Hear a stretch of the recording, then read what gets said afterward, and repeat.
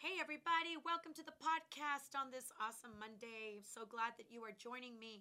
It's always our greatest desire to see you whole, complete, lacking nothing, being a whole individual in body, soul, and spirit. So, we've been talking about codependency. This is our part two. If you have not listened to part one, highly recommend that you go to part one. We discussed where that word came from and how it began to evolve. This is part two, codependency. And I shared with you how this is a very important topic to me because I found that this was a huge root in my own life.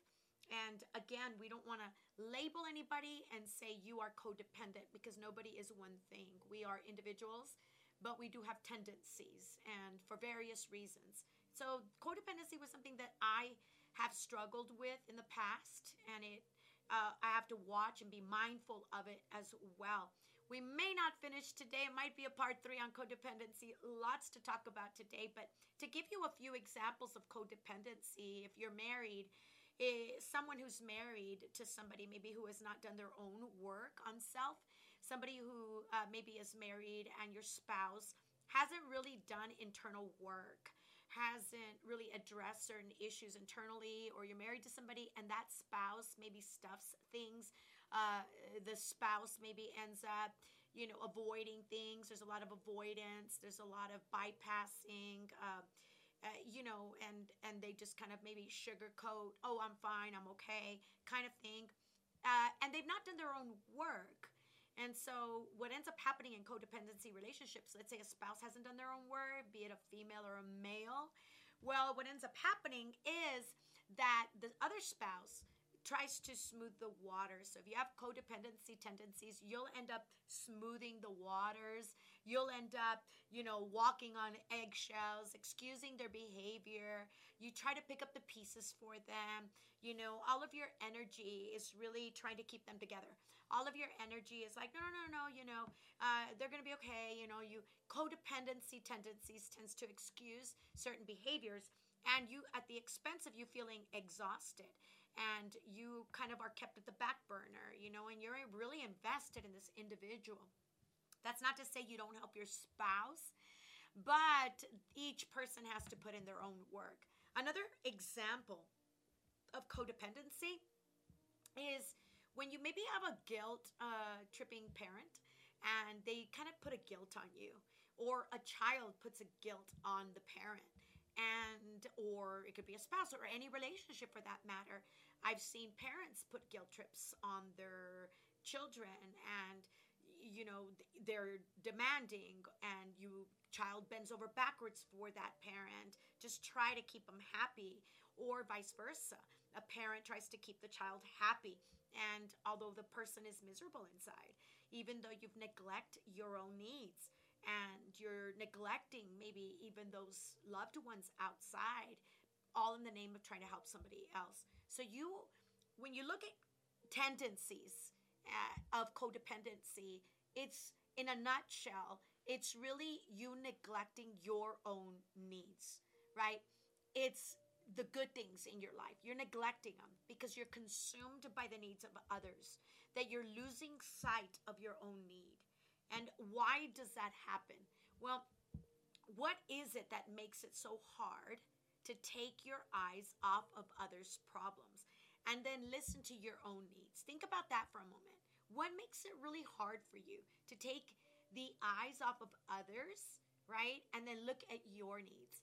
Your needs, say, in your heart. What is your heart saying? What's your that those innermost desires that are being led, healthy ones, of course. And what does it mean if you were to shift maybe slightly your eyesight, and rather than looking externally, you look internally?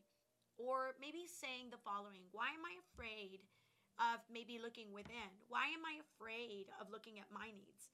Why am I afraid of maybe not necessarily disregarding others' needs, but looking at my needs? And that's an important journey to go on. I think for many of us, if we were to get honest, a lot of times those things are stemming from a lack of affirmation from maybe an earthly father. And you have maybe some wounds that maybe need tending to and caring. and it feels like maybe you weren't really wanted, or that you weren't really important, or that you didn't really matter. So what ends up happening is you're trying to earn love. And so codependency tendencies tend to stem from a place where you're trying to earn somebody's love. So you do things to earn the love, and you do things to keep people happy because you are trying to earn their love. And so, how do I know if I have codependent tendencies? Here are some signs. Number one, you cannot figure out what you think or what you feel apart from that individual or apart from other people. Now, what do you think? What do you feel? Like, if I were to ask a question and you and I were sitting together across the room, we're at a table, we're having coffee together, and I were to ask you this question when maybe you were talking about your own life, and I said the following: what do you think? Or what do you feel? And if you can't really totally answer that, maybe you say, well, it's because my parents said, or it's because my husband thinks, or it's because my so and so thinks.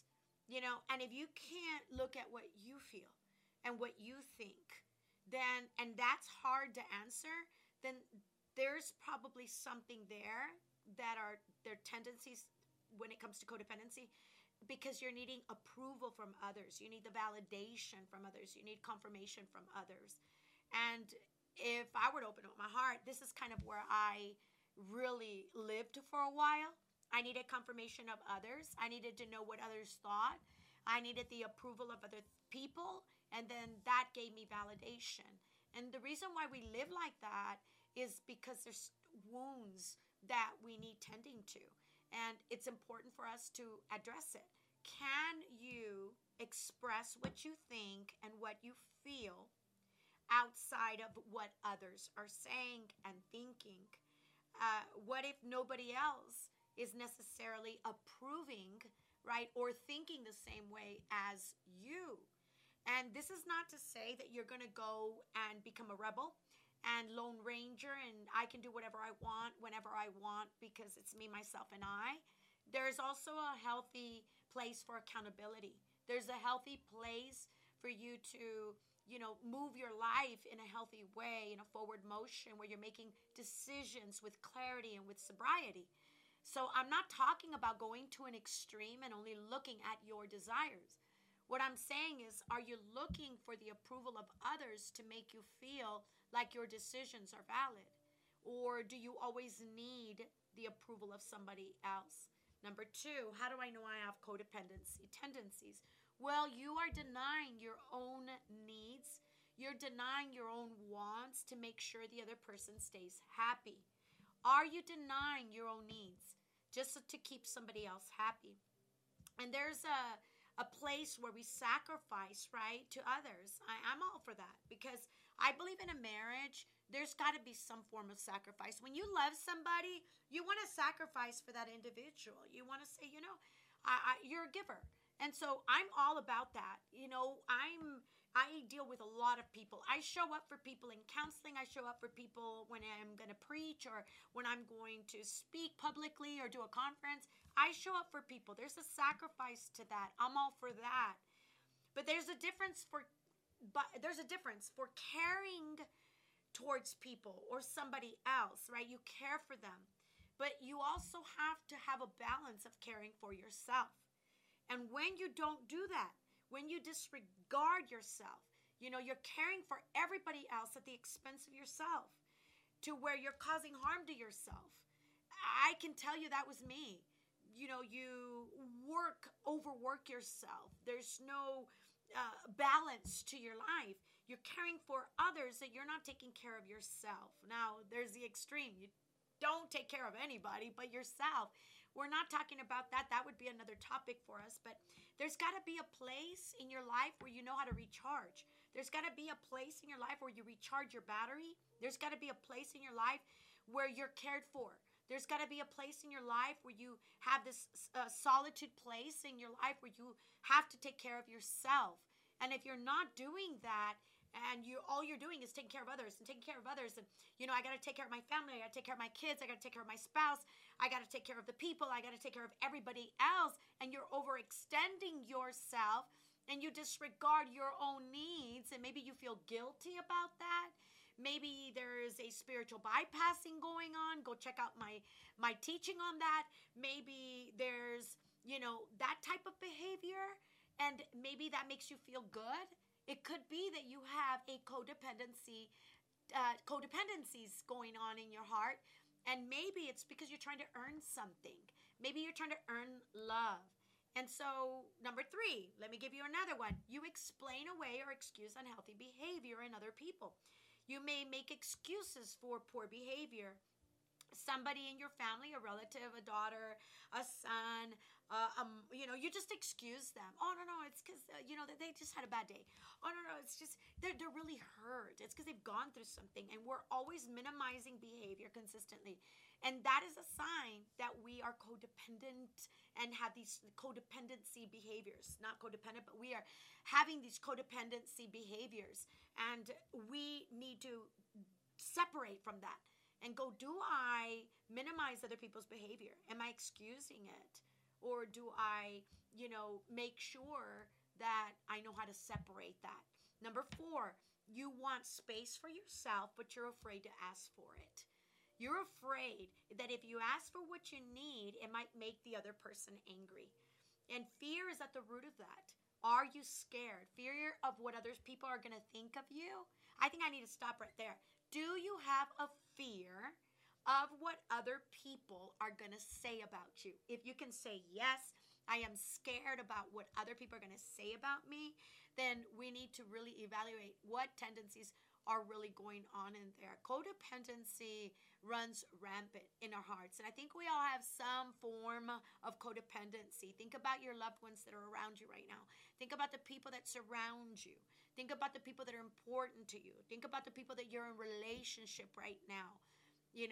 Have I touched any of those areas? If you say, well, yeah, I can't say no, etc., then we need to evaluate. Then we need to go, okay, why is this here? Am I trying to earn love? Am I trying to gain the approval of somebody? Am I trying to maybe earn love from other people? Am I trying to win something? I remember being young a long, long time ago, and I remember trying to earn love.